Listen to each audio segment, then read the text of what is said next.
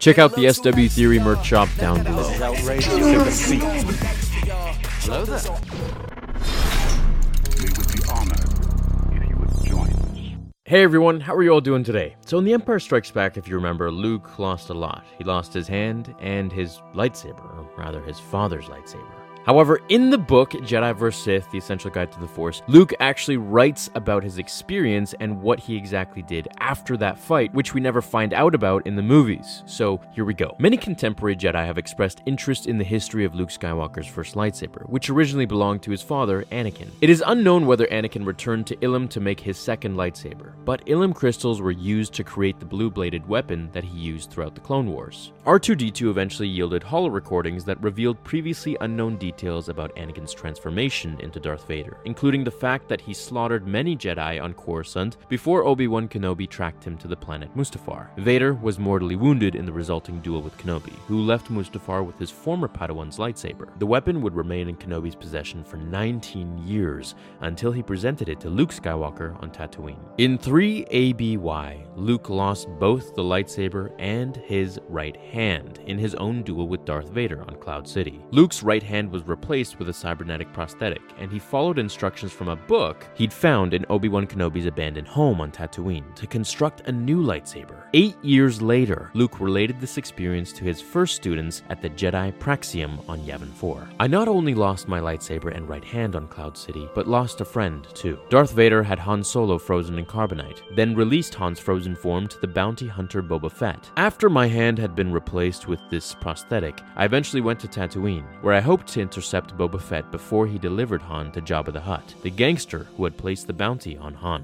While on Tatooine, I hid out in the small house where Obi-Wan Kenobi had lived as Ben Kenobi. Obi-Wan hadn't left much behind, which is only appropriate. It is not the way of the Jedi to accumulate possessions. Still, given the number of scavengers on Tatooine, I was surprised to find anything still in his home, which seemed to have gone unoccupied since his departure. One thing I found was what appeared to be an old and intricately carved boa wood trunk, but was actually a keypad safe box. It's a good thing no one else ever attempted to open the box. Somehow, Obi-Wan had rigged it with a thumbprint clasp that would only yield to my touch, along with a flash packet that would have caused the box to burst into flame and explode if anyone else had tried. The box held Obi-Wan's journal and an ancient leather-bound book that contained, among other things, plans for building a lightsaber. I hadn't had any communication with Obi-Wan's spirit since I'd left Dagobah, just before my duel with Vader on Cloud City, so I was astonished to find this book when I did. It was as if Obi-Wan had anticipated that I would lose my lightsaber, and had left this book behind to help me. According to Obi-Wan's book, the best lightsabers used natural jewels, preferably 3 jewels with different densities and facets to construct a fully adjustable blade. Because there weren't a lot of natural jewels lying around where I could find them on Tatooine,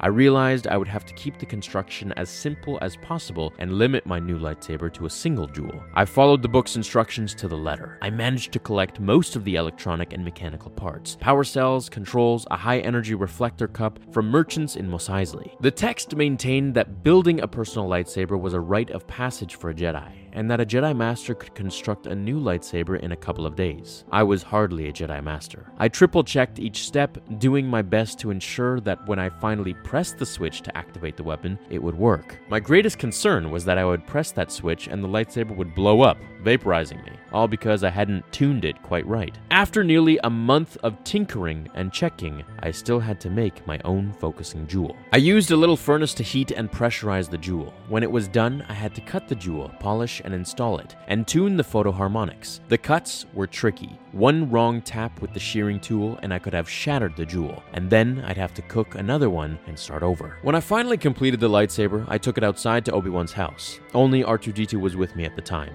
and I told him to go back inside. It may sound ridiculous, but I thought if something went wrong, I needed someone to tell Leia that Luke Skywalker, the galaxy's biggest idiot, had flash-flamed himself into a black crisp because he couldn't follow an elementary circuit diagram. I waited until R2 was out of sight before I pushed the control button. I felt both relief and satisfaction when the blade ignited as expected. I waved it experimentally to find that it had a good balance, maybe even better than my first one. Holding one hand near the blade, I felt no sensation of heat, which meant the conductors were working. I tested the blade by whipping it down at an angle to cleave through a wrist-thick chunk of rock. It passed through the rock easily, leaving a smooth cut. And so, it was that I carried this lightsaber with me when I next confronted Darth Vader. Except for the color of his lightsaber's blade, I don't know that there were any significant differences between his weapon and mine. My only advantage in that duel was that I knew there was still goodness in my father. I hope my account conveys that no one should construct a lightsaber in haste. To those of you who have yet to wield a lightsaber,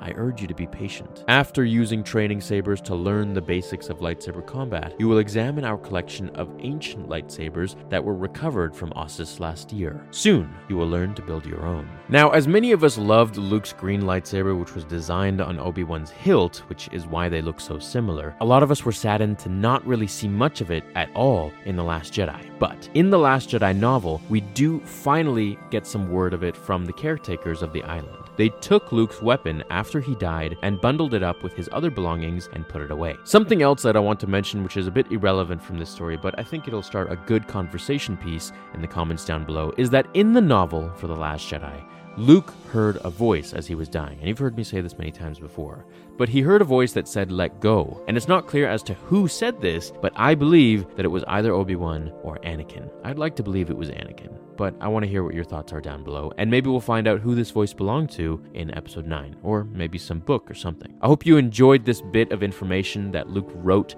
and told his students about how he built his first green lightsaber from Obi-Wan's instructions. Thank you so much for watching this video. Have an awesome rest of your day. Hit like if you enjoyed it, and I will see you in the next one. Until then, remember, the Force will be with you, always.